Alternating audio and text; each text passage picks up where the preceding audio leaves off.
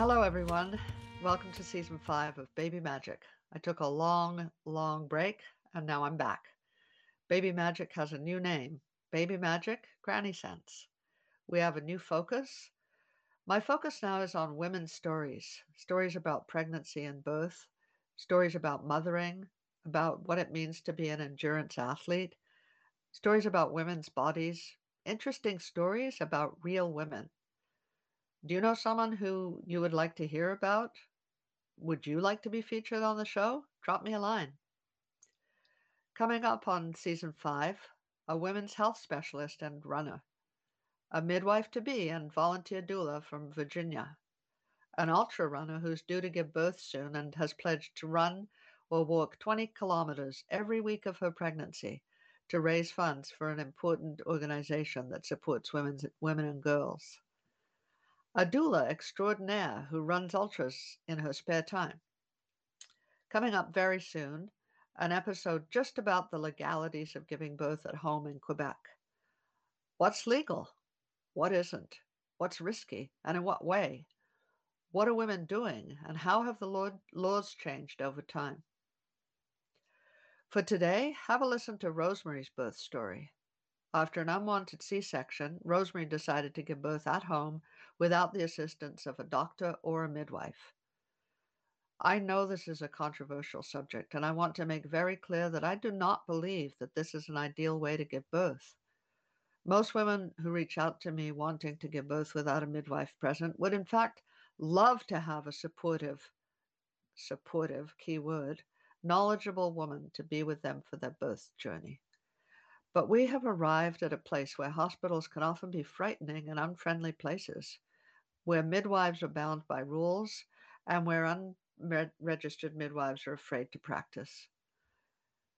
Usually, an unassisted birth turns out just fine. But midwifery is the oldest profession for a reason.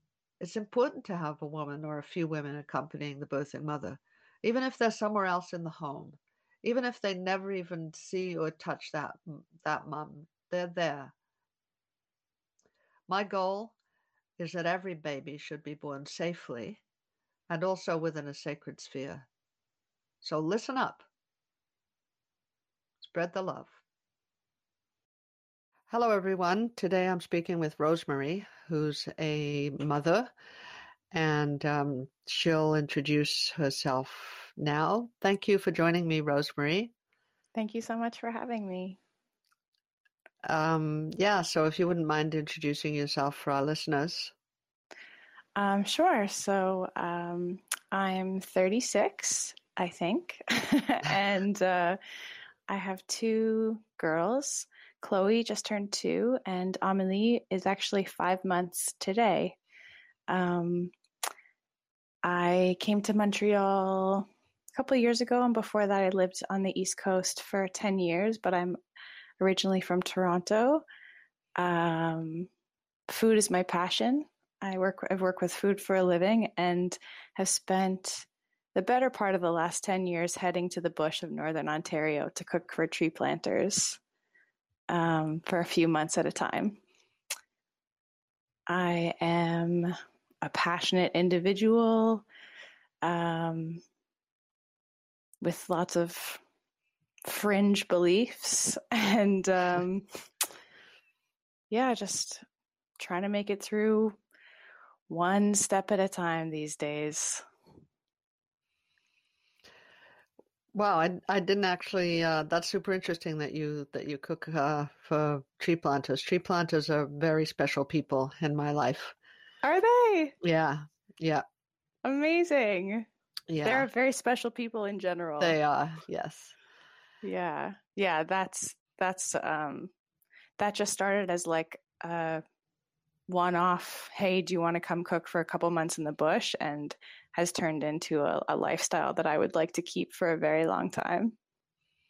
And so interesting with children as well. I was just talking to someone else today about how it's so important to take children into the forest, into the wild, into the desert, wherever it is that you live, and explore with them. Totally. I'm so excited. We're actually taking both my girls next spring And when Chloe was 8 months, we took her. We saved up some parental leave for Luke, and he would take the time off work and come and full-time parent while I worked. And we lived in a trailer, in the middle of the bush. Yeah, and we had Chloe out there. So we're going to do it with 2. We'll see how it goes next spring. Yeah. So I know that everyone here loves to listen to both stories. I've loved listening to both stories forever, and I know our listeners do too. So would you mind sharing a little bit about your birth stories? Absolutely. Both of them? Honestly, up to you. Okay. Well, I really feel like one is a continuation of the other. And if I hadn't had my experience with my first, I'm not sure I would have had my experience with my second. So the broad strokes are that with Chloe, my first, I had just moved to no, forget the broad strokes. Let's just tell the story. I had just moved to Montreal in December, and I got pregnant really soon, I think. Yeah, I think it was like 6 months later. It was a new language. I was in a really French area. I had just moved in with my man, Luke, and we had only met the spring before that. I had moved here in December, January. So there's a lot of new things, and I had left behind a lot in Nova Scotia. My life in Nova Scotia was really rich in community. I had some of the best friendships I've ever had in my life. I had been working for myself. I had, been living this like very passion-driven life, and I had sort of set it all on fire and then moved to Montreal. So I was in this really low place, just not feeling like myself, not feeling comfortable. And then I got pregnant, sort of not knowing what I was going to do with myself. And I got pregnant, and I was like, okay, this is what I'm doing. Now I'm going to be a mom, so I better do the damn thing. And pregnancy was rough. It was so rough. I was so sick. I threw up every single day for the whole 10 months that I had Chloe in my womb. And I was navigating a new healthcare system, and, how do you get a midwife here, and what does that look like? And are there midwives outside of the system? And I have a friend who's a traditional birth worker in Nova Scotia. So I was familiar with that existing, and am very naturally minded and really bodily aware in general. So wanted that to be my story. Got a midwife, walked that path, declined a lot of the testing. And then, how it happens at the end of the gestation, it's like, okay, 40 weeks. Now the clock starts ticking. And the closer you get to whatever their limit is, for my midwives, it was 42 weeks. Like at 41 weeks, I had to start going in for tests at the hospital, and maybe we should talk about this form of induction. And I did 7 acupuncture treatments. I saw an osteopath. I stimulated my nipples with a breast pump. I took black and blue cohosh tinctures for every half hour, 2 different sessions. And there's just this like mounting pressure, and what a horrible way to end a pregnancy. And I hate that this happens to women, and I hated that it was happening to me. And I remember, there were all of these moments. I'll just describe one of them that would like break me down. And right after I would have those moments, something would come into my life that would fill me up again.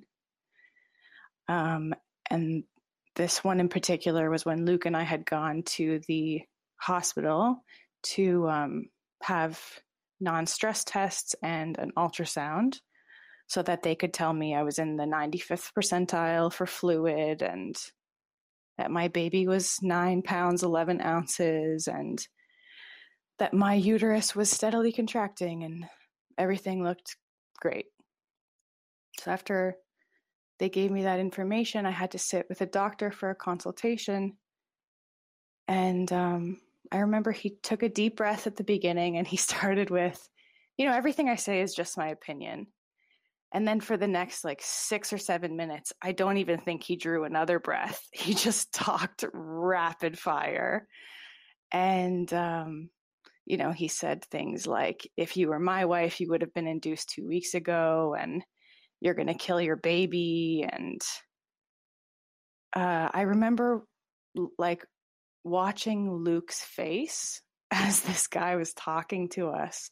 And it was very a fear-based bunch of information being thrown at us in a really intense manner. And if you've ever been pregnant, you know that those moments, those weeks before your birth, you're the most tender, the most open, and the most vulnerable you've ever felt in your life. And that's such a strange place, especially for me to be, because I'm a Cancer, so I'm a really emotionally charged being, but I've always considered myself kind of hardcore and sort of I could survive in a lot of difficult situations. I'm also the middle of 8 children, one of the middle of 8 children. So that's kind of been a big part of my identity growing up. And so to just be cracked open and to have things coming at me like that, it just destroyed me. I remember leaving that office and just bawling my eyes out because I didn't want to be induced and nothing was wrong with me. And I just, I didn't fit the clock, right? It wasn't working. I wasn't part of their clock. And, so I'm just going to interrupt you right here, and okay. I'm going to reach out to everyone that's listening, and I'm going to ask everyone to just throw some love at Rosemary and at all the women that this is happening to. And believe me, it's happening to tens of thousands of women right now as we speak, and it's a shame. And I'm so sorry it happened to you. Yeah. Yes to that. Yes to every woman who is going through that. It sucks. And it is so the opposite of what you should be experiencing the weeks before you become a mother for the first time, for the second time, for the 10th time.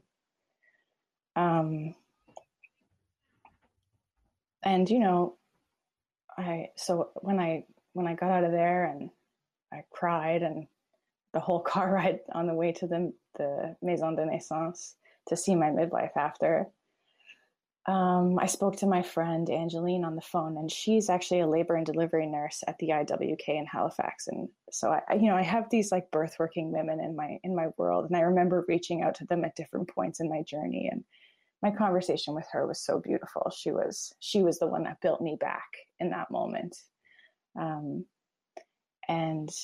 just taught me how to navigate the system, and told me a bunch of what he said was bullshit.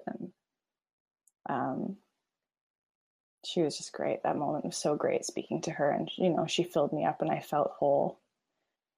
And I was in this place so that I couldn't make myself feel whole. I kept reaching outside of myself for something. I kept reaching outside of myself for someone to make me okay, or someone that took me down. It was,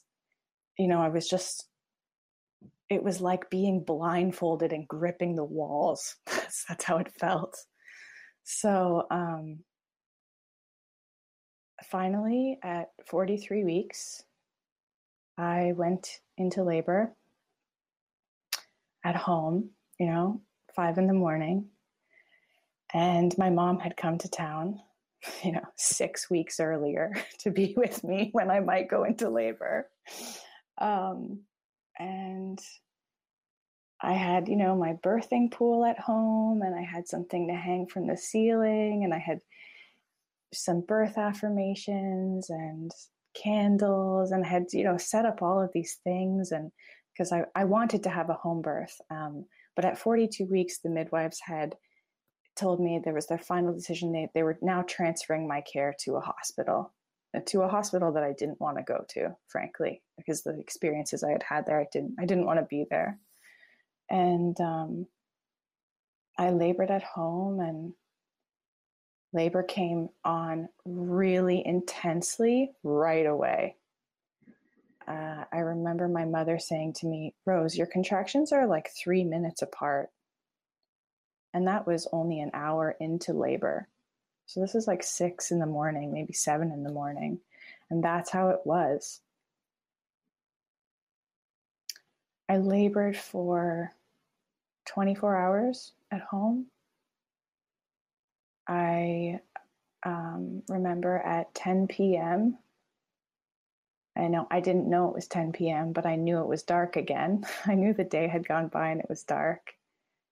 That Luke said to me, he had been texting with you actually, and he said to me, "Rivka asked me if you want her to come over." And I just like bawled. In that moment, I bawled my eyes out, and I was like, "Yes, please." Because I had felt so abandoned by everyone that I had wanted to be with me. All I wanted was a bunch of sisters around me and women, and to be in my home, and to everything that I felt I had in Halifax that I felt I had lost when I came here. Like, that's all I was just craving this thing that I couldn't have. And then here you were, this like one woman who was like, "Would you like me to come?" And I just like, there was an emotional wreck. I was so grateful for that experience. And I remember you came, and I was laboring, and we had a chat, and I was just grateful for your presence.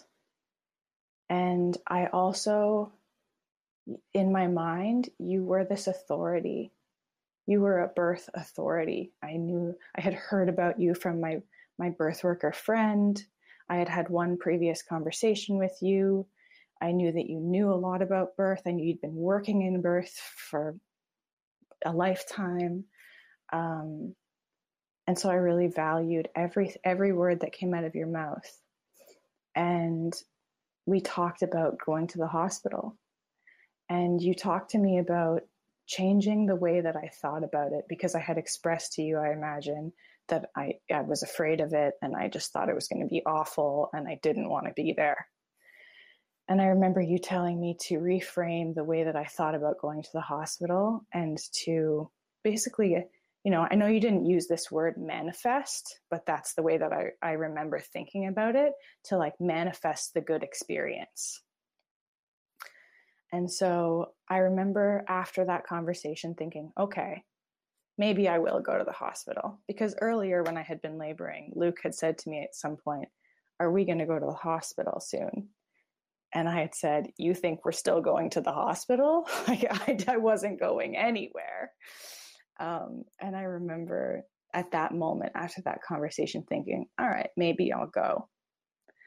And I bring that up because it just speaks to like how a little seed can change so much, and I'm going to come back to this later when I talk about Amelie's birth and how protective I was of myself.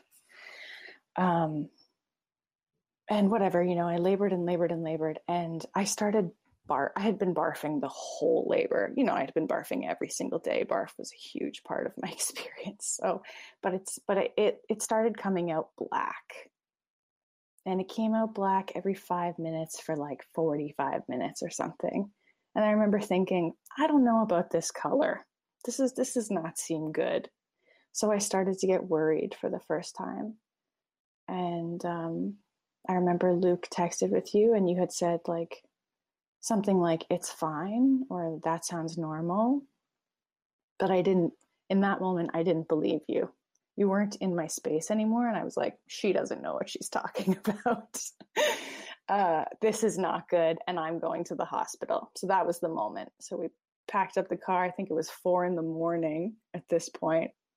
And you had graciously been texting with us throughout the night. And we got there, and I had this nurse. Her name was Emma. She was my check-in nurse. And she was so sweet. And one of my best friends from Nova Scotia's name was Emma. And I was like, oh, it's a good sign. It's a good omen. And I wanted to walk. I didn't want a wheelchair.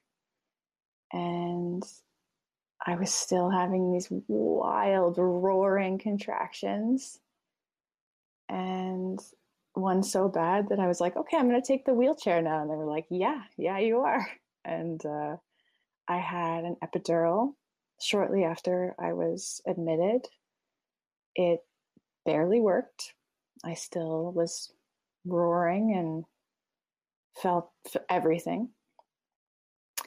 My sister Monica showed up at one point. I had really no concept of time. I knew we were kind of days into it, and I knew that my mom and Luke looked tired, but, I was just in this other kind of world. But my experience at the hospital was great. Every nurse that I talked to was super nice.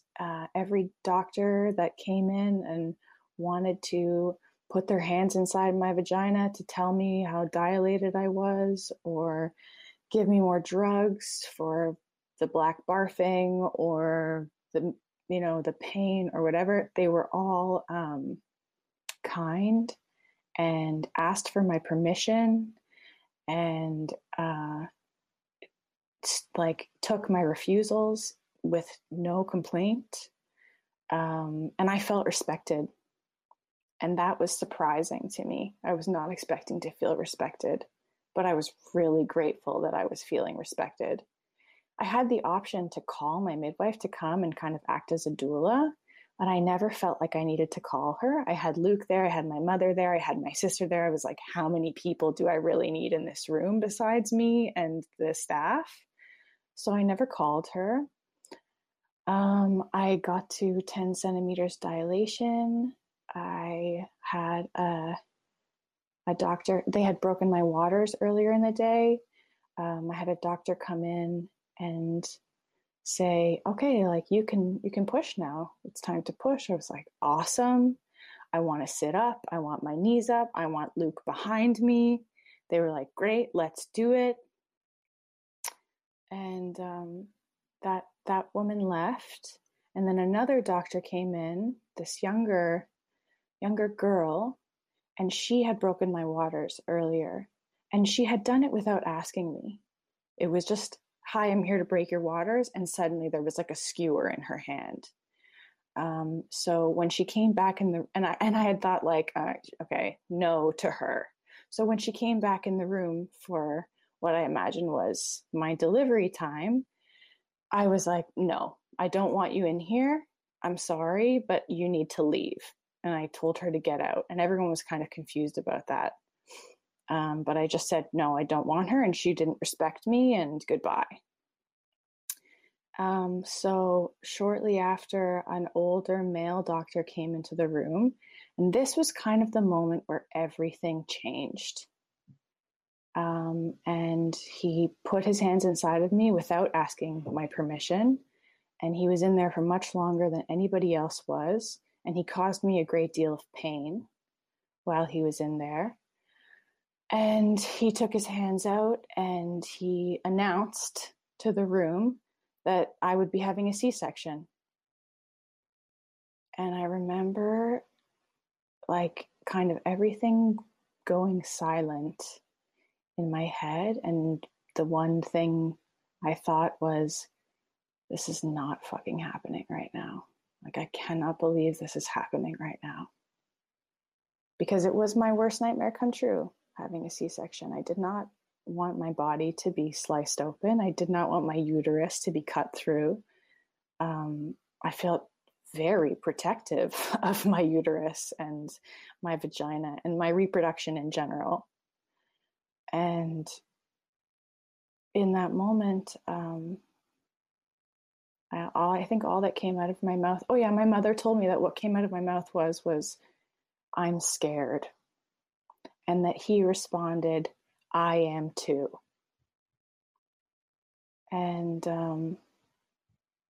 there was nothing wrong with me, and there was nothing wrong with my baby's heartbeat. There was no distress, and there was no reason for him to make that announcement. And I remember him also using the qualifying words of, yeah, you're 43 weeks and your baby's too big. 9 pounds, 11 ounces is what the ultrasound had said she would be.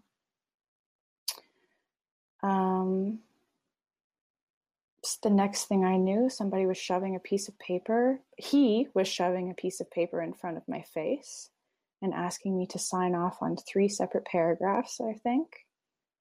And just verbally like, well, this is for this, and this is for this, and this is for this.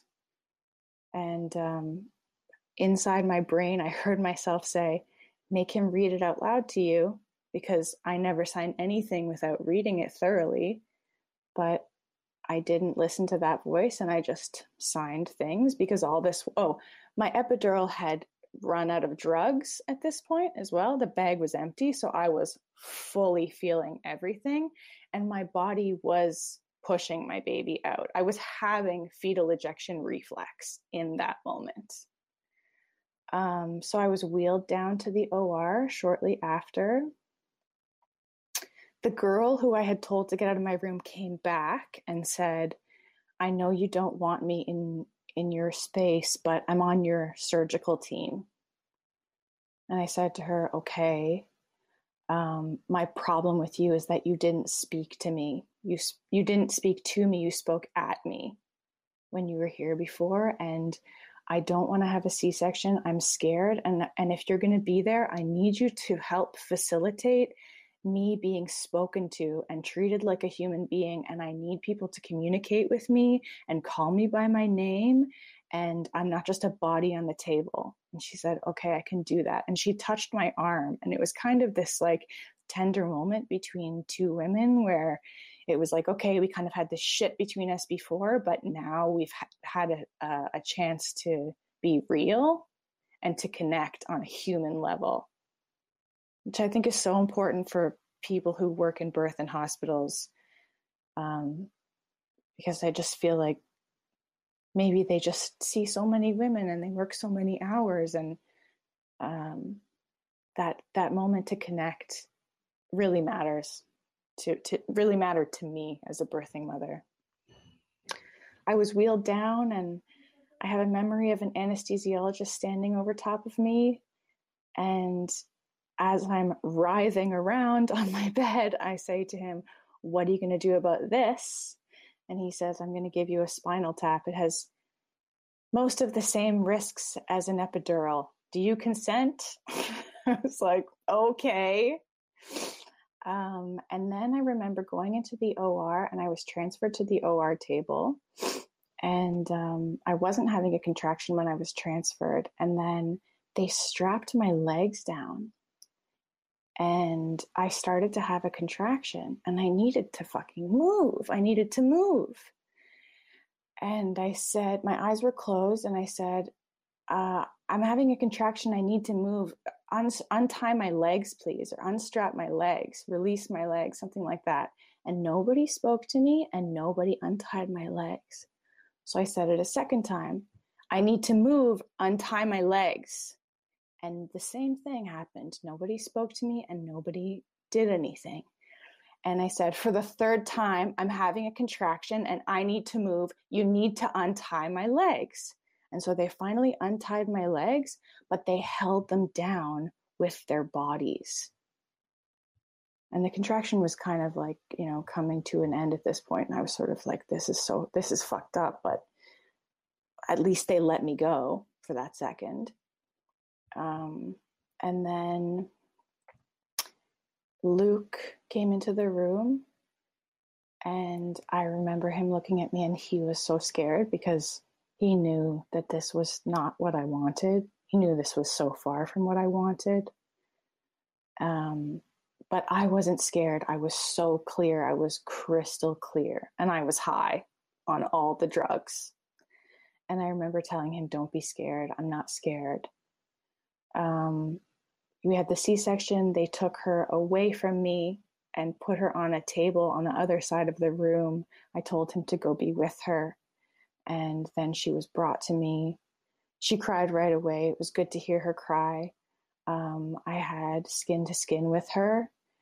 And when they told me it was time to separate us, because after 7 p.m. at this hospital, they separate the mother and the baby. So they sent the mother to recovery. But if it's before 7 p.m., they don't do that. And I remember having an extensive argument with them about this because I didn't want to be separated from her. And I knew that was important. And I argued with them. I was like, how much skin to skin time are you going to give me? And they said 5 minutes. And I said, well, I need more than 5 minutes. I need at least 15 minutes. Because I know how important that is. I know how important that is to establish breastfeeding. I know how important that is for mother and baby to be together. And I had that knowledge, and I wasn't going to screw with that. I also had colostrum because I had done that nipple stimulation to try and induce labor. I had colostrum and we brought it to the hospital. So part of me was like, okay, we're going to have skin to skin and then we're going to be separated, but at least I have colostrum so that she can have that when we're apart from each other. So when they tried to take her away from me after 5 minutes, I again, begged and pleaded for some more time with my baby because she had just latched. And it was really awkward, they're doing stuff to your stomach and you're flat on your back and there's this new baby on you for the first time. And I think I even asked someone, am I allowed to move my right arm? It's so ridiculous. And afterwards, I was sent to a dark hallway where some people ignored me for an hour and wouldn't let me drink water. And she went and she was with Luke and she was with my mother and she was with my sister. And there's some actually really sweet photographs from that moment. And an hour or so later, I guess I wasn't dead. So I was allowed to go see her. And I was wheeled up to our room. And there's a video of me from the moment I have her in my arms and I'm talking to my mother. And I am so high. It's actually so gross to watch that video because I am so disgustingly high on drugs. And they put me on all kinds of antibiotics and anticoagulants. I'm at risk for blood clots and all this bullshit. All I want is just have my baby. And I'm just I don't even remember, the first time she was put in my arms. I remember being wheeled into the room she was in. But I did things in the hospital, like slept with her in my bed, and the nurses who took care of me postpartum were actually all awesome, and I loved them. And that 4 days that I was there wasn't awful. It was actually great. I wasn't separated from her again. Nobody pushed anything on me that I didn't want to. I had to have 4 in a row uncomfortable conversations about not taking that shot, RH negative, Winrow or whatever it is. Mm-hmm. But other than that, it wasn't so bad. And when I went home, CLSC nurse comes to your house.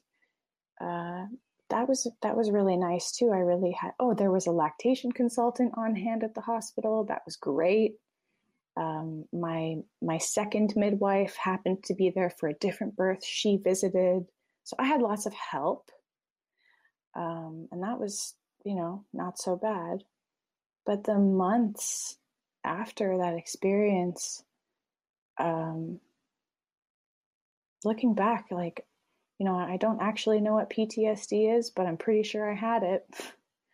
I would lay awake at night and replay those moments over and over again in my head. I cried so much. I remember my 6-week follow-up with my midwife where we reviewed We reviewed my chart. We reviewed every line of every doctor's note and every line of every nurse's note, and we compared. And it was clear that she didn't think I needed the C-section either, but she couldn't come out and say that. Instead, she said things like, people need to hear your story and you need to tell your story. And I was just, this is the first time I'm telling my story. Well, it's a pretty, I would say, disturbing rite of passage that so many of us are going through. This kind of just wall of apathy and violence that we come up against when giving birth. Yeah. Yeah. So you're contending with all of that, and you're a mom for the first time. And, you know, holding that little baby in my arms was just the greatest comfort that I could have ever asked for. And my partner's mother came and stayed with us for 2 weeks and like cleaned my home top to bottom and cooked for us and took care of us. And I had, you know, I planned for postpartum help. That was a big, I knew about needing lots of help and laying in bed with your baby and doing nothing else. And that's pretty much what I did. Two of my brothers came to visit, and yeah, I was showered with lots of love afterwards. And I had this little baby, this new life that it was time to get to know. And breastfeeding journey was really good. I was really lucky there. And I never felt like I had a bad sleeper, if we're allowed to throw that stupid label around. And Luke and I just figured it out. And, you know, I think he took months off work. So all we did was parent. We had decided if we're, you know, when you have to choose your parental leave parameters, and you're like, let's just both take as much time as possible and parent our baby and be together. And we did, and we took her to the bush at 8 months, and that was last spring. And before she turned 1, when I had just gotten back to my pre-baby weight and just started to feel a little bit like myself again, and had just gone back to work for the first time and was really starting to like feel my groove and think about me, I got pregnant again. And I was like, damn it, you idiot. But I had no break in period. So I know sometimes women don't get their period after they had a baby, but I had mine right away and every 22 days from that moment forward. So that it happened at about a year wasn't a huge surprise. It's not like we really weren't trying to not get pregnant. And so that was, I got pregnant in July of 2020. So we're right smack dab in the middle of, you know, first few months of life with COVID. And my experience with Chloe, I just knew like that if I ever had another baby, I would just never put myself in that situation ever again. Never, never, never, never, never. You know, the time after birth, I had poured over. I got my medical records. They took like 4 months to arrive, and I had to pay, I don't know, 55 cents a page for like 135 pages or something. Absurd. But I had poured over my medical records and tried to figure out why this had happened to me. I'd done a lot of work on how I was living in like a victim consciousness, and how I was like just putting myself in this, thinking of myself as this victim and wanting to not be there again, and thinking, okay, like if I don't want to be a victim, how do I move away from that? How do I move out of that? Um, Thinking about how I needed to take ownership for every decision that I made that put me exactly where I was. Um, because all of that stuff didn't just happen to me. I actively participated in every choice. Um, there's so much to be said for coercion and the situation you're in and how vulnerable you are and all of that. And that's all truth. But I really still had to contend with what the role that I played and the responsibility that I had to take for what I had experienced and how I had experienced it. There was this one moment I remember my midwife was like, well, you know, some people get C-sections and they're fine with it, and other people get C-sections and they're devastated. And I was like, okay, like, that's weird, but I'm one of the devastated ones. So yeah, when I got pregnant, I just knew that I wasn't going to touch the medical system, you know, with a 200-foot pole. There was no way. I was 100% opting out and was incredibly firm in that decision the minute I found out I was pregnant. I did not need anything other than that stick turning in the little line. That was the only thing I needed. And that was a radical decision, you know, that changed the whole trajectory of my experience as a pregnant person. And it was hard and it was awesome because I had no tests to give me information. I had intuition that I had to listen to. And I had nobody saying, well, your glucose level is this, or the heartbeat is this, or your weight gain is this, or you can feel your uterus here. I had none of that. So it was really interesting to see how, because there was nothing outside of myself for me to look to for information about my pregnancy and my baby. I had to step up to the plate in this way that I didn't when I had Chloe. So I found myself, I was really disciplined, and I'm not a super disciplined person with like a daily routine kind of thing. But I have to tell you, I would say most mornings I was up, I made myself a nice big herbal infusion to drink for the day. I did a yoga practice. I ate excellent food. Food is like the thing that I like to spend money on in my life. And since it's my industry, I love markets, and my food world is a very privileged, beautiful, nourishing, lovely place. So I would make myself these really good meals, and, you know, I didn't have to go to work because I work seasonally. And for the first time, I took EI because when you're a seasonal worker, that's available to you once your season ends.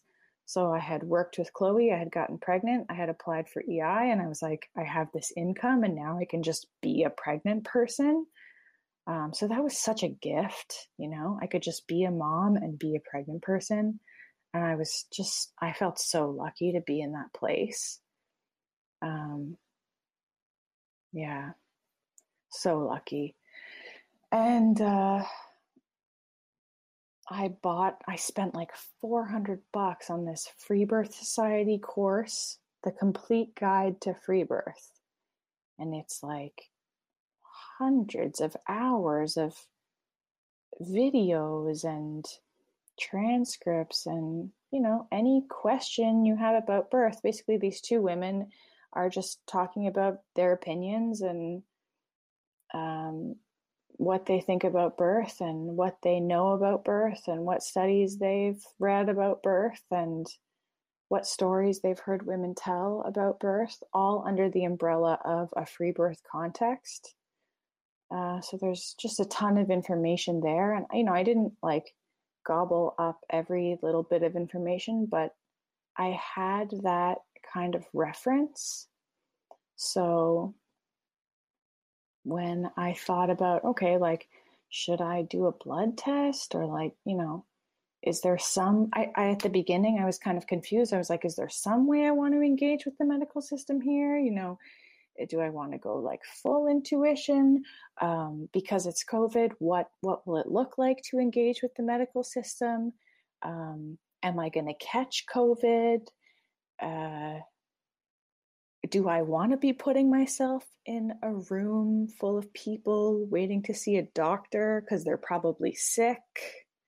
I was sort of contending with all of those questions, and I was really grateful for that resource, because it helped me work things. There's like a module on fear, and the conversation was something like,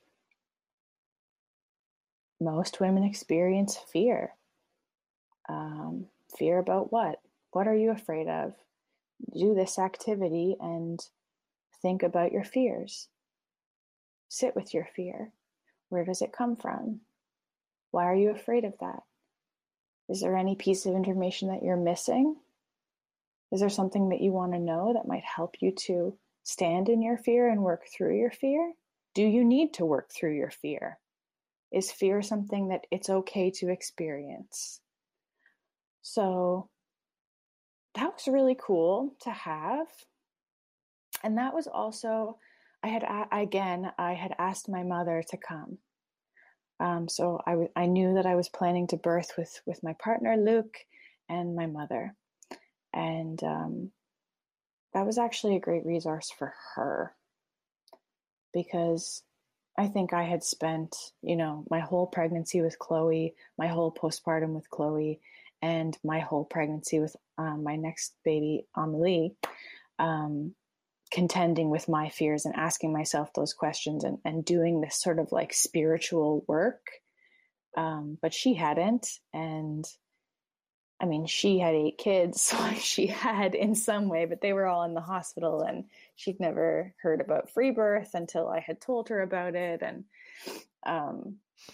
so it was kind of cool to be like, okay, what does she have questions about? We had like a Zoom meeting scheduled in the end of my first trimester, maybe into my second trimester. And I was like, let's talk about fear. And what fears do you have?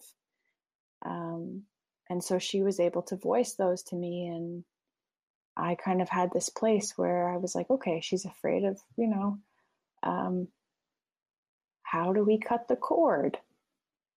And I had a few different options. We could have sterile scissors on hand.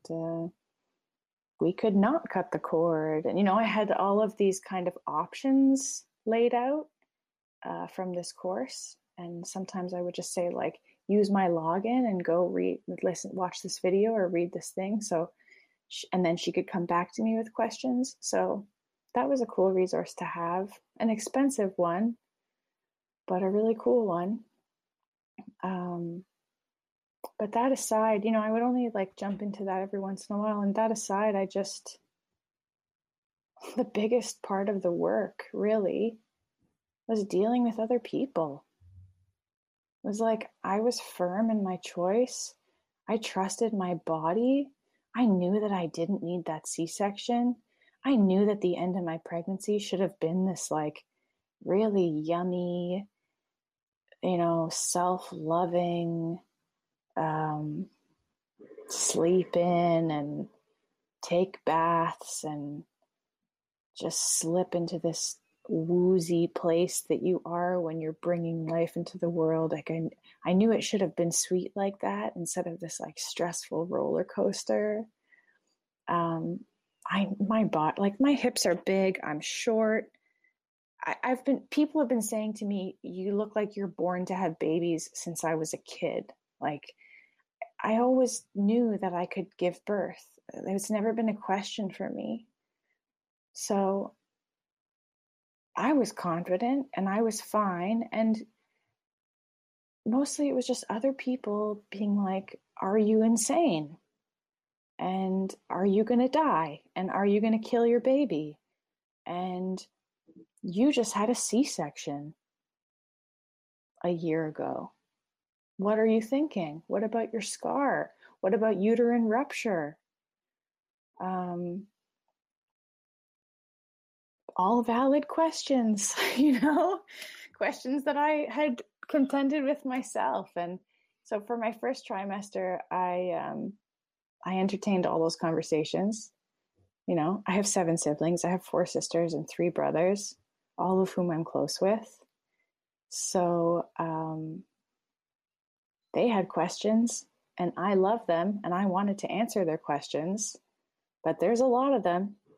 And eventually I got to a place where I was like, okay, it's hard enough to make a choice like this. And sometimes I have a hard time being okay with it myself. I had moments like that for sure come up. So am I spending all my energy here trying to convince other people that my choice is okay? Or should I just work on making sure that I'm okay? Because I'm also raising my 1.5-year-old. So the longer into the pregnancy I got, the stronger boundaries I started to have with people in my life. And by my 3rd trimester, if you weren't supportive of my choice, I actually wasn't talking to you. And that was really hard. That was hard on some very important relationships in my life.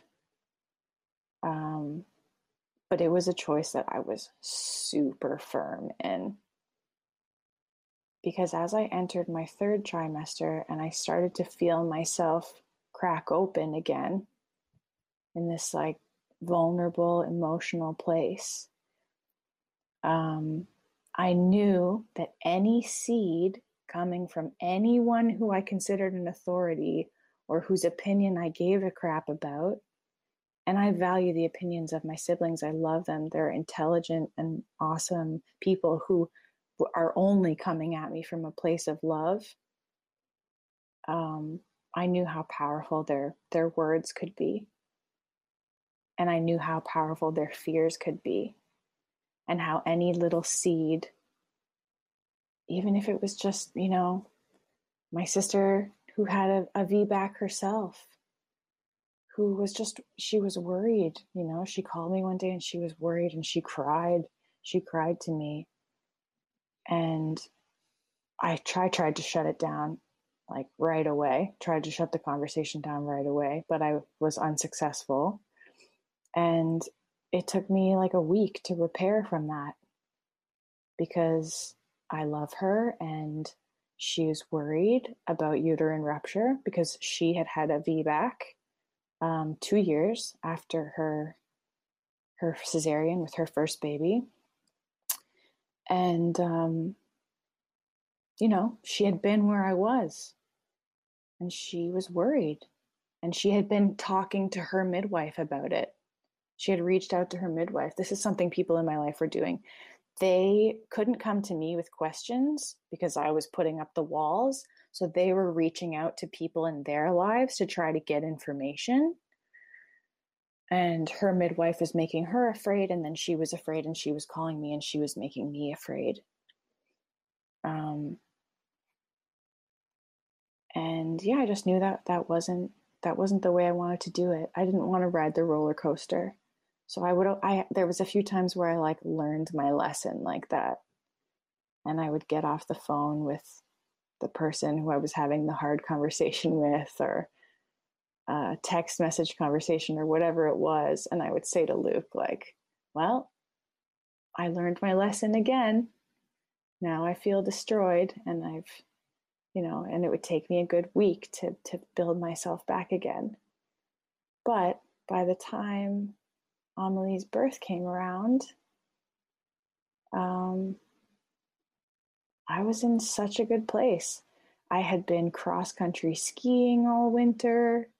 I had even been like towing Chloe, and I have this thing that you can put around your waist and she can sit in, and you cross-country ski. And I live in Lachine, like right by the water, and there's groomed trails here in the wintertime. And Um, you know, I was just like healthy and fit, and I had learned how to palpate my belly and feel where my baby was. And I knew that she was I didn't know it was a girl. I knew that she was head down. I had ordered a fetoscope from a midwife supply company, and I could hear her heartbeat, and I could listen to my placenta. Um, I had just done the work to put myself in a place where I was so confident and so fearless and so ready to just birth my baby on my own terms and in my own way. And to not be going to acupuncture and trying to induce labor and It's like, and it was 42 and 4 before I went into labor with her. I figured I would, gestate long because I had gone 43 before spontaneous labor with Chloe. And so, yeah, I guess this brings us to the day of labor. I woke up again, 5 a.m, and I knew something kind of felt different. My mother had come to town a week and a bit before. Yeah, I asked her to come at 41 weeks. And her plan was to stay with us for a month postpartum to help out with everything. I felt my first sensation alone in the bathroom. Everybody in the household was still sleeping. And it was a really strong sensation. And it kind of took me to my knees. And when it stopped, I was like, oh, that's different. Because I'd been having some tightenings, but nothing that took me to my knees. But I didn't really believe that I was in labor. At the same time, I was like, whatever. That was kind of part of my headspace. I was like, no expectations. Okay, sure, I had this one contraction, but I might not be in labor. I might have those kind of contractions for another 3 weeks. Like, what? We're good. I'm as ready as I can be. Sure, we need to blow up the birth pool, but everything else is kind of in order. I mean, what is there to get in order? I'm just going to be at home and have my baby, right? But it came again. About an hour later, I had another one. And I was like, okay, maybe. So I called my sister. My sister lives in Montreal. And the plan was for her to take Chloe if I wanted her to take Chloe. So I wasn't sure if I wanted Chloe at the birth. I wasn't sure if Chloe would be comfortable, but she was kind of on call. So I called her, and my mom was actually staying there too. And I was like, hey, I might be in labor, but I don't know. And just keep your phone close. They're like, okay, sure. My mom was like, okay, I'll come back to your place. So yeah, they came, once an hour. And that day, like, Luke had rented a truck and he had plans to drive to Repentigny to pick up a piece of furniture. And I was like, well, I don't know, I might be in labor. So like, let's just take it an hour at a time. And maybe you shouldn't drive and be away for so many hours. And let's at least blow up the birth pool. And that day I also had plans scheduled with 2 friends. One of them had planned to come over and bring me juice, which is so sweet. And one of them had planned to come over and take Chloe to the park. They had a baby girl the same age as Chloe. So I had created a bit of community for myself by this time in my life in Montreal. And I had some friends who, in my later part of pregnancy, were looking out for me, which was so amazing. It felt so amazing to be held like that, especially on this day. And it was kind of this weird coincidence that they were both already scheduled to come over on that day. So I texted them both and I said, cool, we're still on for today, but I might be in labor. So we'll, see you when you get here. And I remember I was ravenous. I ate like 6 meals that day. I was so hungry. And labor never picked up and it never slowed down. It was like one intense contraction once an hour for the whole day. So my one friend came over and she's like, what do you need me to do? She cleaned my whole house and she organized all those like last minute little things that, put this shower curtain here and whatever.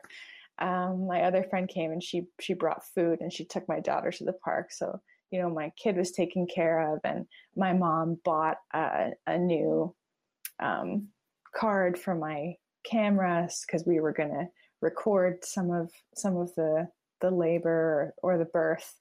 I told her to record the emergence. I made myself, herbal teas and electrolyte drinks, and I even had time alone in my home at one point in the day where I was just all alone, and it had been freshly cleaned and I was well fed and feeling very loved, and I made a bunch of little birth affirmations and put them all over the walls, and I just had this like really sweet day. But still the whole time was thinking, yeah, this could be labor, but this might not be labor. Like I really wasn't convinced until after dinner time. So we had, my mom cooked this like steak and potatoes and onion dinner. It was delicious. And I'm pretty sure I had a glass of red wine, and, maybe every half an hour now I was having a big intense contraction. And Chloe was kind of looking at me, and I had been talking to her for months about, Mama's going to have a baby and she's going to roar like a lion, and this baby's going to come out of Mama's yoni, and Mama's going to make noises, and maybe you'll be here, but maybe you'll go with Auntie Monica. And there's a little video recording of just after dinner. I had Chloe sitting on my knee, and then I have a contraction. I have to put her down and get on the ground, and then I can stand back up again and be with her. And I had a bath with her that night and put her to bed, and my mom went to bed and Luke went to bed, and I set up this little laboring space for myself right next to our bed. I had some drinks and some candles and some music and a birthing ball and a yoga mat and a bunch of pillows and a heating pad. It was like paradise. And it was dark, and Luke was kind of, he's a couple of meters from me. He's laying on the bed and he's sleeping. And I was just thinking, and that's when labor really came. That's when I was like, okay, I'm actually in labor. That's when I first admitted it to myself. And it was the best. All I did was try to rest. That was my only mission, pee and rest. And I just laid on the ground and I would moan through a contraction. And I thought to myself, laying there, like, this is the most beautiful laboring moment any mother has ever had in the whole wide world. I wish every woman got to do exactly this. It was like I was alone, but I wasn't alone because he was right there. And it was dark and it was quiet, and I just let these surges come. And I think I had written drop in. Drop in was what I was thinking about. Okay, drop in. It's time to drop in. And to just, I just wanted my brain chemistry to change and to just let myself be as feral and mammalian and animal-like as I was going to be, and to let it wash over me. And my only goal was to relax. And I remembered there was actually something that you had said to me when you had come to see me with Chloe.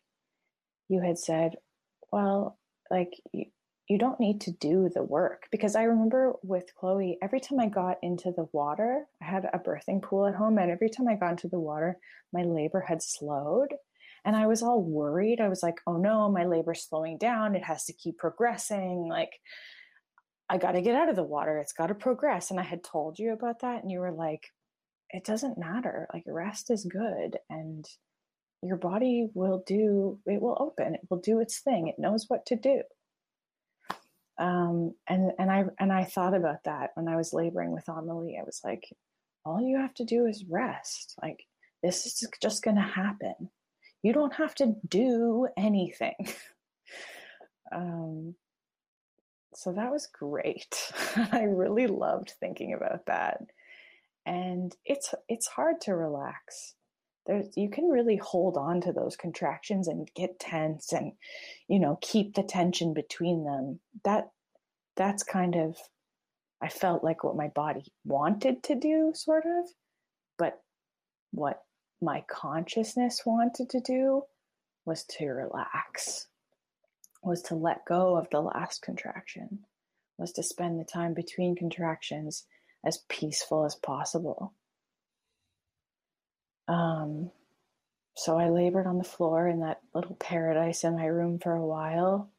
I asked Luke to bring the candles into our bathroom, and I got in the tub for a little while.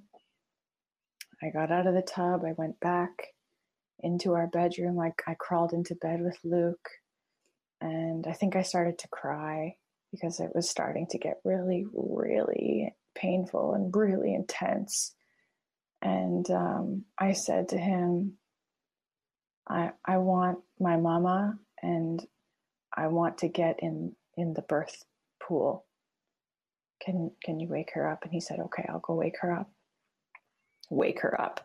She hadn't slept a wink. She was just in the other room worrying and praying. And apparently it was around 2 a.m. at this point. And I have this, my eyes were closed and I was on my bed. And I remember feeling her walk into the room and sit on the bed next to me. And I touched her hands, like her hands touched my hands. And that moment is just like, it was just the sweetest thing in the whole world. It was like, I needed her, and she was there, and her presence was so loving and so calm. And she just said, like, Rosie, I'm here. And then I think I barfed on the bed immediately. Of course, it's both, right? Yeah. And then I think I barfed in a bucket that she brought me, and then we just laid there in the barf for a little while. And eventually I was like, what's taking so long? Can I get in the water? And she said, okay, I'll go check. And she said, yeah, it's ready. Luke thinks it might be too hot. So I went and I got in, and it was a little bit warm, but it was nice and warm. We had made the mistake the first birth of putting cold water first and then hot water after, but this time he got it right. He put the hot water first and the cold water after. There's a little labor tip for anyone doing it at home. So I got in that pool, and it felt amazing. I kind of live in the bathtub most of the year. Like, I love the water. I'm big into swimming, big into rivers and lakes and pools, and as much as I can be in the water at all times, I'm in. It's my safe space. So I'm really grateful that we were able to rent a birthing pool and have it. And I loved getting into it. And again, my whole mindset was like, I had no concept of time. I told them, no timing the contractions. Don't talk to me about what time it is. I don't even want to know that time exists. So that was great. And I didn't even think about time. I had no concept of whether it was day or night or how long it had been or anything. And the only thing I was thinking was just make it through this next contraction and relax. I was saying things like open, open. I was saying relax, relax, relax, relax. Okay, okay, okay, calm down, calm down, calm down. And the waves were coming in hot. They were strong. And, I live in an apartment. I had told all my neighbors, I'm like, and they were all like, "You're still pregnant? You're still pregnant?" And I was like, you'll hear me. You will know when it's coming. So I didn't think about that at all, but I just let myself be wild. I let myself be as wild and loud as I wanted. And Chloe's bedroom is like 2 meters from where I put this birthing pool. And I was sure that I was going to wake her up. But that night she slept like the dead and she did not wake up. So yeah, I had no concept of time. I told them, don't time my contractions. Don't tell me what time it is. I didn't know if it had been 4 hours or 2 hours or 8 hours or 12 hours or 24 hours or whatever. It didn't matter. And I had no expectation of, oh, I'm at this stage in my labor. I wasn't analyzing that at all, which was really different from my first. I wanted to know, okay, where am I? What does the puking mean? I didn't have any of that. I was like, we could be here for days. We could be here for weeks. I didn't care. All I knew was birth was happening. Labor was happening. I was coming closer to my baby. So shortly after I got into the tub, I felt a gush. I felt my waters break, and I felt a big gush, and I told them, oh, my waters just broke. And my mother later told me that at that moment, my noises were different, that she had gone from observing me just trying to make it through the contraction to a bearing down. That's how she described it. So I guess something changed then for her as an observer, but for me, not really. And I just let myself, be as wild as possible. I didn't hold back. I moved around in that tub. I roared. I didn't care that I didn't even think about my upstairs neighbors being able to hear me, which they certainly could. I was almost certain that my daughter was going to wake up because her bedroom door is not far at all from where my birthing pool was, where I was laboring and screaming. But that night she slept like the dead. She did not wake up, which is a miracle and was a gift. And I remember at one point feeling really cagey and thinking like, get me out of this tub. And I stood up and I put my hands on the wall, and in between contractions, I turned to Luke and I was like, Luke, get me out of here. Like, help me get out.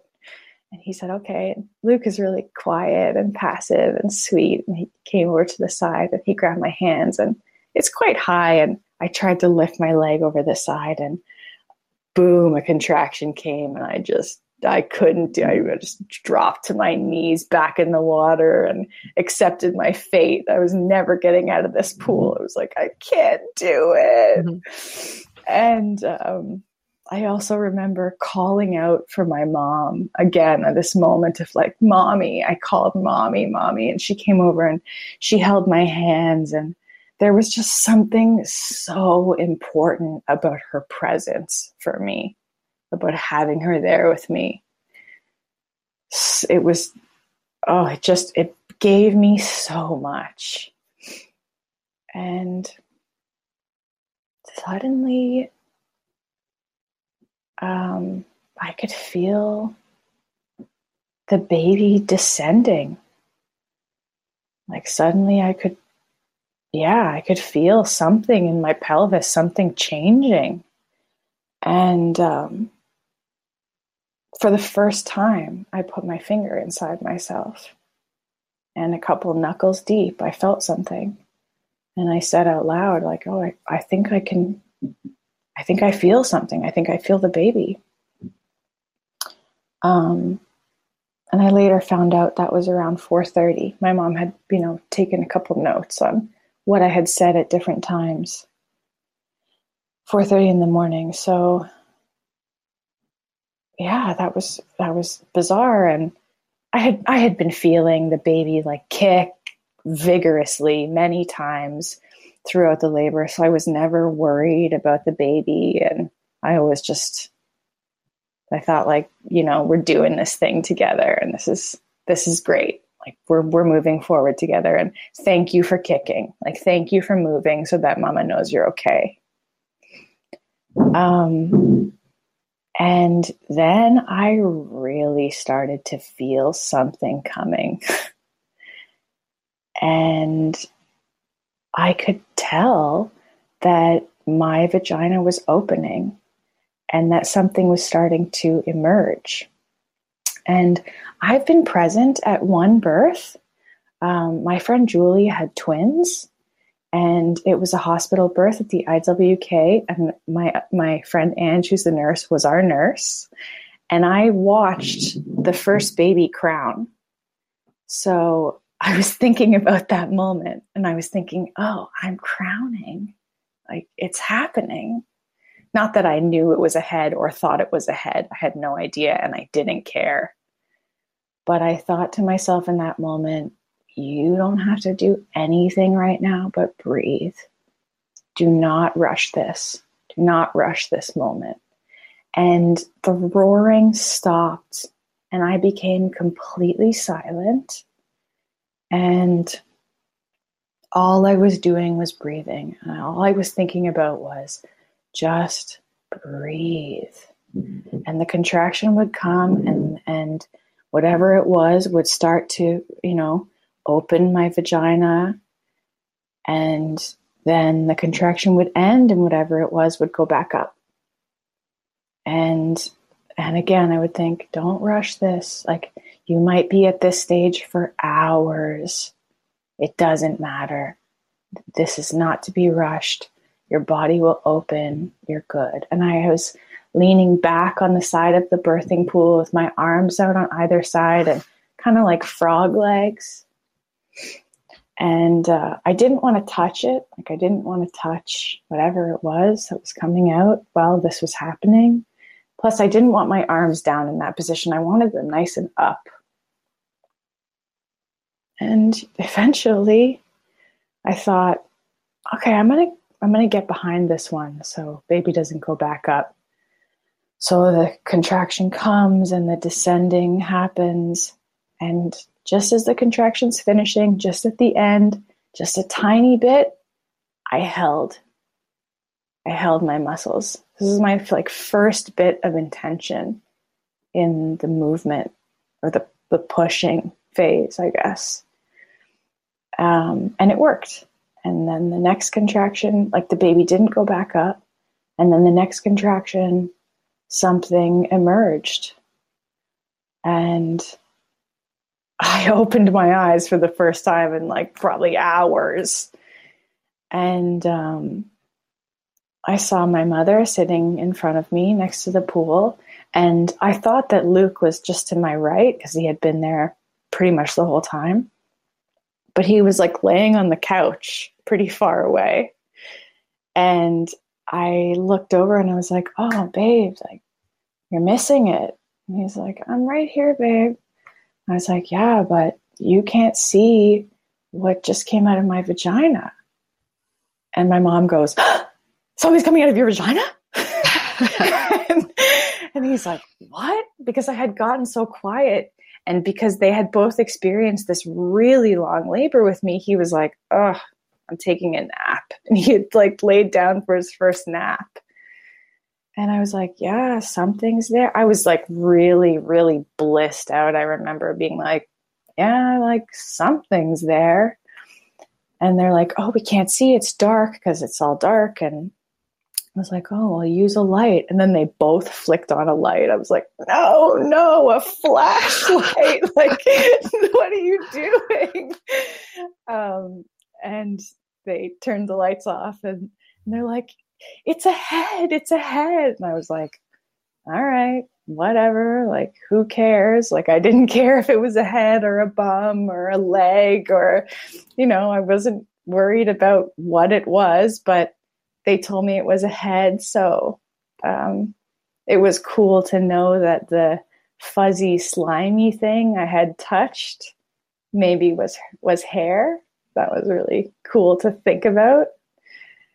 And so I was expecting, in that moment, to feel the baby rotate, because I had learned that typically the head will come out and then the baby will rotate to get its shoulders through. But instead of feeling rotation, what I felt next was like vigorous kicking. And I started to talk to the baby, and I was like, okay, like, I'll move. My mom had taken out the video camera at this point. So this part is not from memory. This part is from watching and knowing what happened. But I do remember thinking like, okay, let's try this other position. So I got down onto my knees and put my hands and knees, and I touched the baby's head, and I felt that there was cord by the neck, and that didn't worry me, but I was just like, okay, now I know that there's cord and that I'm going to have to unwrap it. And that's good to know. And then I thought, well, I don't want baby to get stuck. So I'm going to get behind these next contractions to help get the shoulders out. So I did. And I had my hands on my baby's head, and I was on my knees leaning forward, and I put effort into the next set of contractions that came. And I think it was 3 nice grunts, and out came baby. And I sat back and was like, okay, the cord, it's tight. It's really tight. And I was like, okay, like, it was really tight, and I couldn't just unloop it over the head. I had to like spin the baby's body around. I was like, okay, I gotta get the legs and spin the baby's body around, and I'm reaching behind myself to feel for the legs, and I'm confused because I can't feel the legs, and I'm like, I realized, they're still in me. So I just pulled the baby out so the legs weren't in me anymore. And then because I was in the water, it was really easy to like float the body around and spin the legs around and get the cord off. And then I pulled the baby up to my chest, and she was really pink, but really floppy. And she didn't cry, and she wasn't breathing, and I wasn't worried. I just, she had just emerged. I was kind of just catching my breath. And I put her on my chest, and I was looking at her, and I started rubbing her and talking to her, and, saying hello to her. And I put my mouth to her mouth and her nose, and I sucked and I spit, and I was just examining her and giving her time. I didn't know it was a her, but giving her time. And my mom was really nervous, and I heard her like kind of draw a breath, like gasp, and say like, is he okay? And I respond with, baby's been vigorous the whole time. Sometimes it just takes a little while. Baby's okay. And she said, okay, is it a boy? And I said, I don't know. Don't say anything. And then I was just focused on my baby, and I put I put my baby on my knees and I put the head lower than the butt, and I was rubbing and talking, and my tone of voice in the video, I'm excited and I'm not worried, baby's nice and pink. And I never paid attention to the umbilical cord in this moment, but looking back in the video, it's like a crazy spiral of blood still, which is cool to see, because the first time I paid attention to the umbilical cord, it was white and floppy.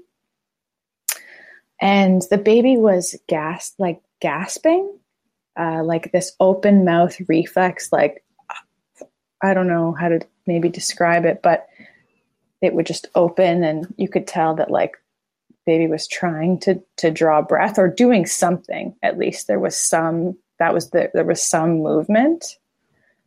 And I was okay for a while. And then I had this little moment where I was like, I don't know what that is. Like, I had watched birth videos and I had never seen a baby do that. And I had never read about a baby doing that. And I didn't know what that was. So that was kind of the first moment of the whole experience where there was an unknown that I felt not confident about. And she took a while. She took minutes. And then I think I said to Luke, like, can you Google newborn gasping? And he says, okay. And a couple seconds later, she cried. And she started to breathe, and her lungs were a little bit raspy. I think right before I asked Luke to Google, I gave her a breath. I gave her a puff. I put my mouth on her and I puffed a little breath into her. But yeah, she cried, and then she cried and cried some more, and she was there. She came, she crossed over, and eventually we got out of that tub and we got into the bed, and when she cried, I asked Luke what time it was, and he said it's 5:03. So she was born at 5:03. And once we got into bed, the sun came up, and then Chloe woke up. So that was kind of perfect timing. Like, I couldn't have asked for better timing. And then the afterbirth pains came, and they were so intense. So baby was still attached to her cord, and oh my gosh, those pains were like, they were nuts. My sister Monica came over, and after we got Chloe, introduced her to the baby, she fed Chloe and took her for the day so that I could focus on, finishing and birthing my placenta. And, a couple hours go by. After pain births are really intense, but I'm squatting and placenta's not coming, and I'm not bleeding, and I'm eating, and I'm patient, I'm waiting. It's really awkward. Like, it's incredibly awkward to have the newborn and to be trying to birth the placenta. And a couple more hours go by, and I'm like, okay, maybe I need to go on the toilet, or maybe I should try in the bathroom, or, something like that. And still not coming. And I'm not panicking, and I'm not worried.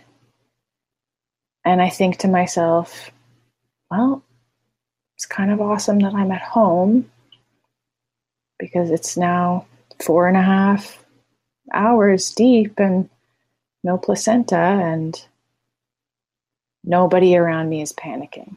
And I was just like, great. That was another, I'm grateful for this moment, because if I was with a midwife or if I was in a hospital, maybe it would have been ripped out of me already. Or maybe somebody would be injecting me with Pitocin, or maybe somebody would be aggressively massaging my belly. For sure. Absolutely. I was just talking about that today with someone, and midwives and doctors these days have a limit of an hour and a half, and one doesn't even know why. Like, there doesn't seem to be any scientific explanation for why except fear. Is there, like, I'm actually really curious about this because I don't know. Is there a time when it does become dangerous? Like, what exactly happens there? What's the problem? So very, very, very rarely, a placenta can be so like ingrown into the muscle of the uterus that it doesn't actually come out and it needs surgical removal. So these kind of rare events, it's kind of like, did you actually know that sometimes people get such bad constipation that they have to get their feces surgically removed? Right. Okay. So it's the same kind of rarity. But generally, I was talking to a close doula friend of mine today about it, and I think that it's because the birth of a baby and the birth of the placenta are so big for humans. Like, you're bringing a new human and the little bag that that nourished that human for 9 months into the world, and our birth culture doesn't have any way to hold that amazing experience. So we chop it up and try to make it scary and time bound. Mm. But like, your placenta doesn't have to come out in an hour and a half. That wasn't anywhere written down. And it's furthermore not scientific. And that really annoys me, because obviously there are some things that are scientifically valid. Like, of course, if you had been bleeding a lot, mm-hmm. You would have been concerned, but just mm-hmm. not bleeding and feeling healthy and eating and drinking and moving and putting your baby on the breast, that's fine. And there's no cause for alarm. Yeah. That's what I had to keep checking in with. I had to keep as the hours kept going by, because they kept going by. I had to keep checking in and saying, okay, how do I feel? Am I lightheaded at all? What's going on with my blood? How much am I bleeding? Are there any clots? And as long as as long as everything on my checklist is like, I'm good, and the only problem is the clock, I'm not seeking care. I'm not going to seek something outside of this space, because that is the whole lesson of my whole mothering and becoming a mother and being pregnant experience. I went 43 weeks with Chloe. There was nothing wrong with us. The only problem was the clock. And not only the clock. I mean, your story with Chloe wasn't just about the clock. It was also about people needing to be in control of something that they cannot control. Mm. So the doctor needing to be in control of your experience, mm-hmm. because you can't control birth. You can't control how it unfolds, when it unfolds, how long it takes, how long the placenta takes. And so the easiest way to control it is with, surgery and intervention. Mm-hmm. And the clock is an excuse. Oh, you're 43 weeks. Oh, you've been in labor for 36 hours. Mm. Oh, your placenta's still in and it's 2 hours. So all of these, time. Oh, you've been pushing for 6 hours. It's a really interesting way to frame it. The clock is the excuse. Yeah. Yeah. Well, my placenta took 18 hours. Well, that might be a record. Wow. Yeah, it came out at 11 p.m. and I had her at 5 a.m. So that was a really interesting 18 hours. Yeah. And again, it was, you have to contend with fear, yours, like mine, Luke's, my mother's. I would say that Luke and my mother were really getting worried by nightfall. Yeah. But we're both so good and so practiced at not throwing that at me because they knew how strongly I had created boundaries for anyone who wanted to throw their fears at me, and instead did really great things like Luke said, do you have a time limit where you'll want to go to the hospital? Like, do you have something in mind like that? And I just said, I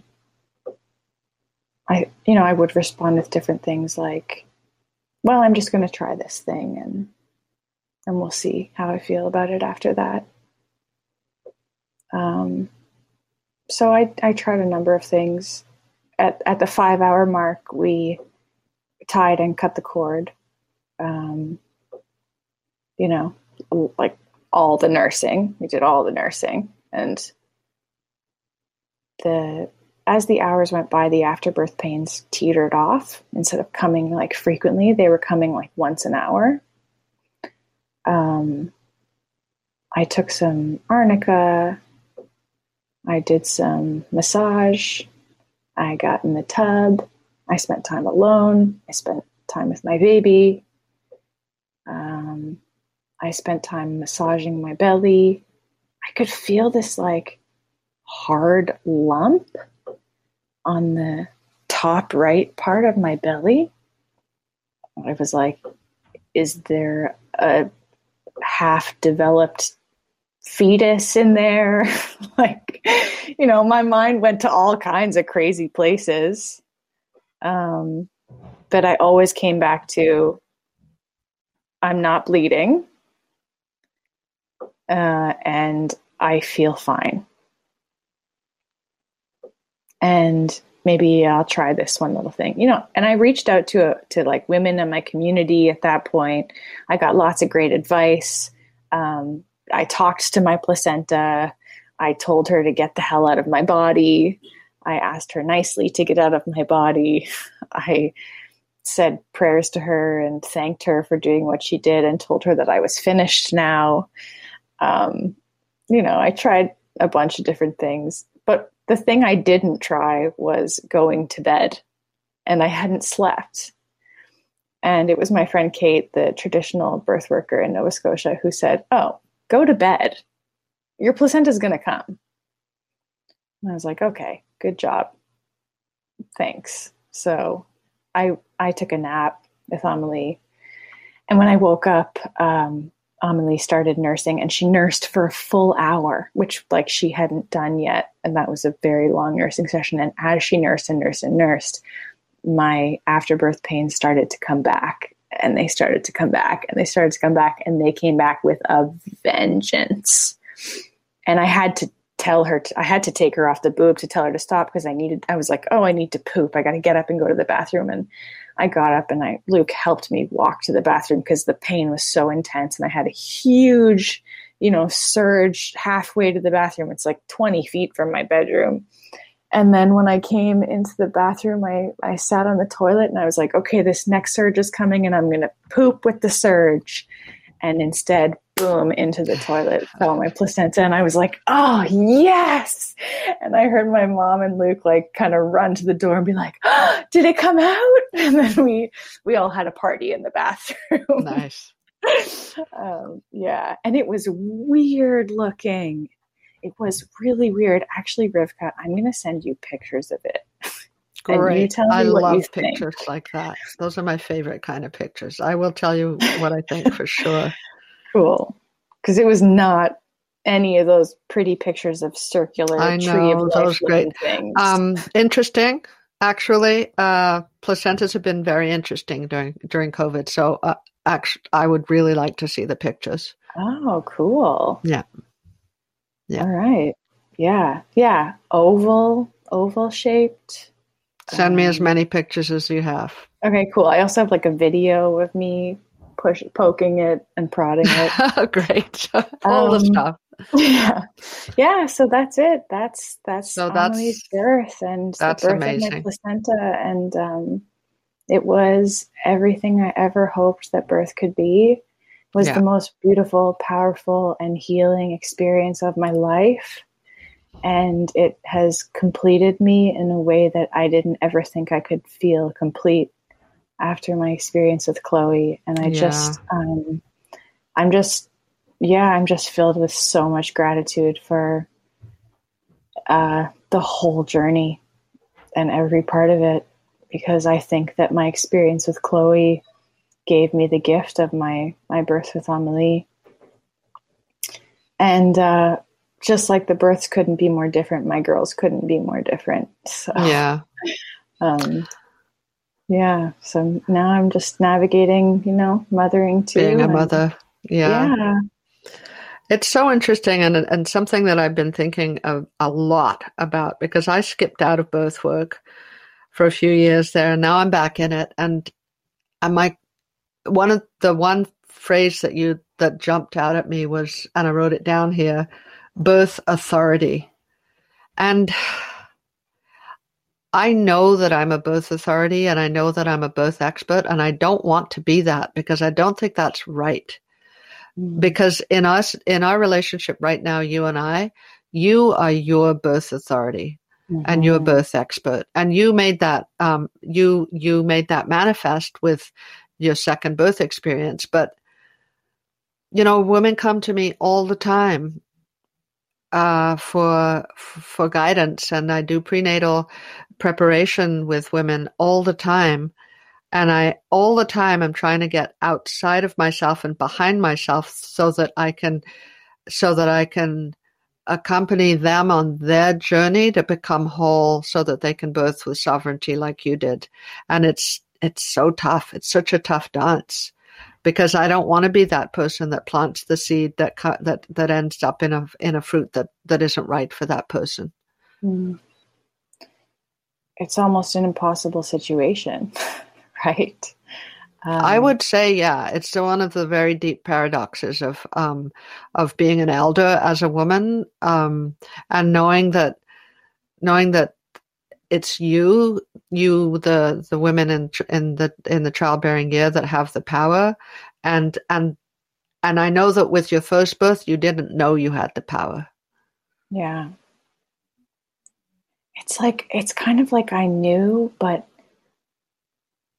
I couldn't feel it. I couldn't connect with it. The amount of unlearning and relearning that I had to go through to get to a place where I was just like standing in this powerful, sovereign place right before my birth with Amelie. It was years and years of work. Yeah. And it's like, it's not even possible for a mother to do that work as soon as she gets pregnant. It's like work that has to be done before you're pregnant. Yeah. And so it is an impossible situation. And the other thing that you said that really, really resonated with me, and I think is so hard for women to accept, was that you stated that, yes, you were vulnerable, and yes, there was violence, and yes, all of those things, but you were, I don't remember your exact wording, but you basically claimed your responsibility in the whole experience. And I think until we claim our responsibility in our victimization, then we cannot move forward. Yeah. That was a really big so piece tough. For me. Yeah. It's huge. Because that they do shitty things to us. Yes. But at the same time, I mean, and I'm not talking about people like those, the people that I was working with in Greece, a Syrian refugee who's been bombed out of her house and ends up pregnant in some horrible camp in Greece. Like, those things, you're not complicit in the things that happen to you. But when you go to the hospital and when you do say yes, and you don't just jump up and like rip all the tubes out and go home, I know that's dramatic. Mm-hmm. But that's kind of what we're talking about here. Like, it's dramatic and it's fantasy, but it's what so many women who had unnecessary C-sections dream of doing after the fact. Yeah, but is completely impossible in the moment, absolutely, right? Of course it is. And that's not speaking to like them in that moment. That's actually speaking to years of grooming. Yeah. Lifetimes of grooming. Yeah. Which is a whole other podcasting conversation to have. Well, it is, but it's also an ongoing conversation within this whole series, which is about,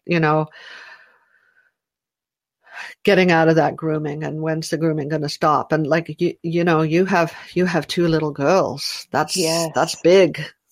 That's really big. Yeah. And just to touch on that really lightly, since I was ingrained in the system with Chloe, she has a doctor, and I took her for those first well visits, and I haven't done that with Amelie.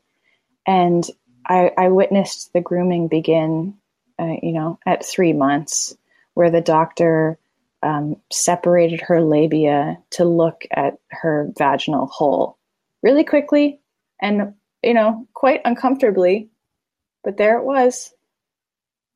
Chloe had her legs spread 2 months, Mm-hmm. Yeah. So without that's how early saying anything. Yeah. And I think I had known that was going to be happening, and I had planned on not letting it happen because I thought it was stupid and rude. Yes. But it happened. Yeah.